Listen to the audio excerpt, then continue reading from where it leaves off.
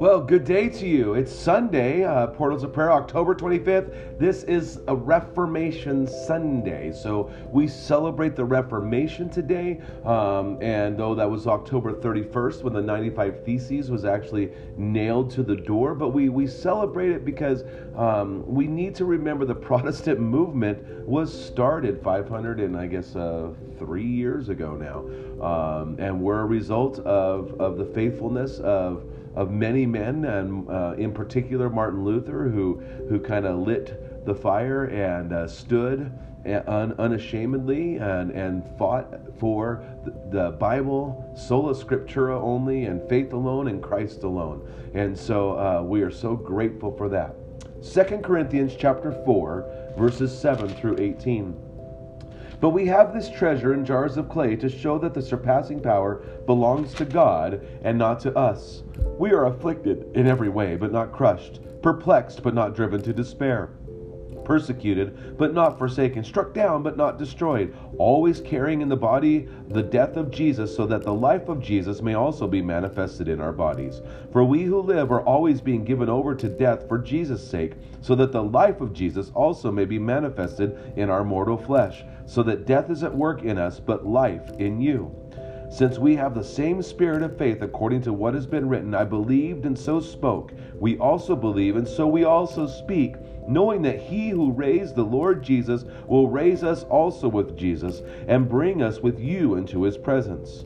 For it is all for your sake, so that as grace extends to more and more people, it may increase thanksgiving to the glory of God. So we do not lose heart. Though our outer self is wasting away, our inner self is being renewed day by day.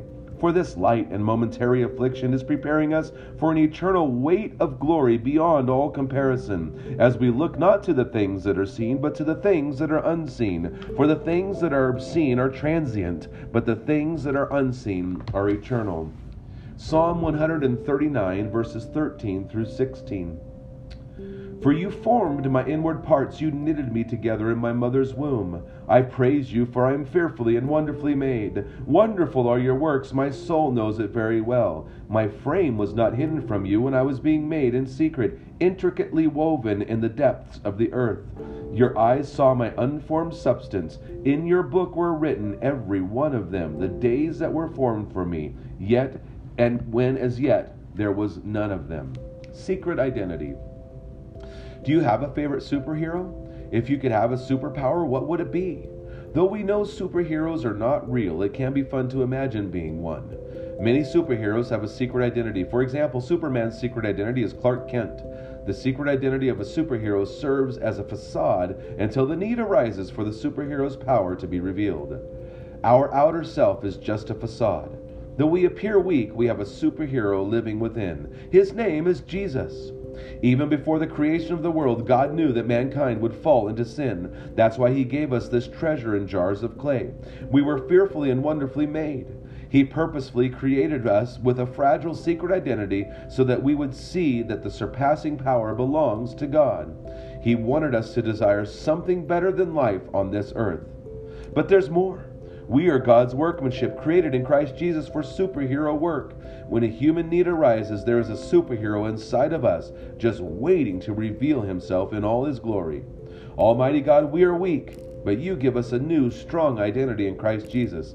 It is in his strong name, Jesus, we pray. Amen. And God is always inviting us into every moment of every day to recognize our desperate need for his sufficiency, for us to realize that in the flesh it is dying, it is decaying. In fact, the body of death that we carry with us has no redeeming quality in it. That's why we look to the new creation that we are in Christ and the author and the perfecter of our faith, because it is all about Jesus. So enjoy that today. Just be overwhelmed with that on this Reformation Sunday. May God richly bless your day. Enjoy Jesus. I hope to see you at church. Go and share life.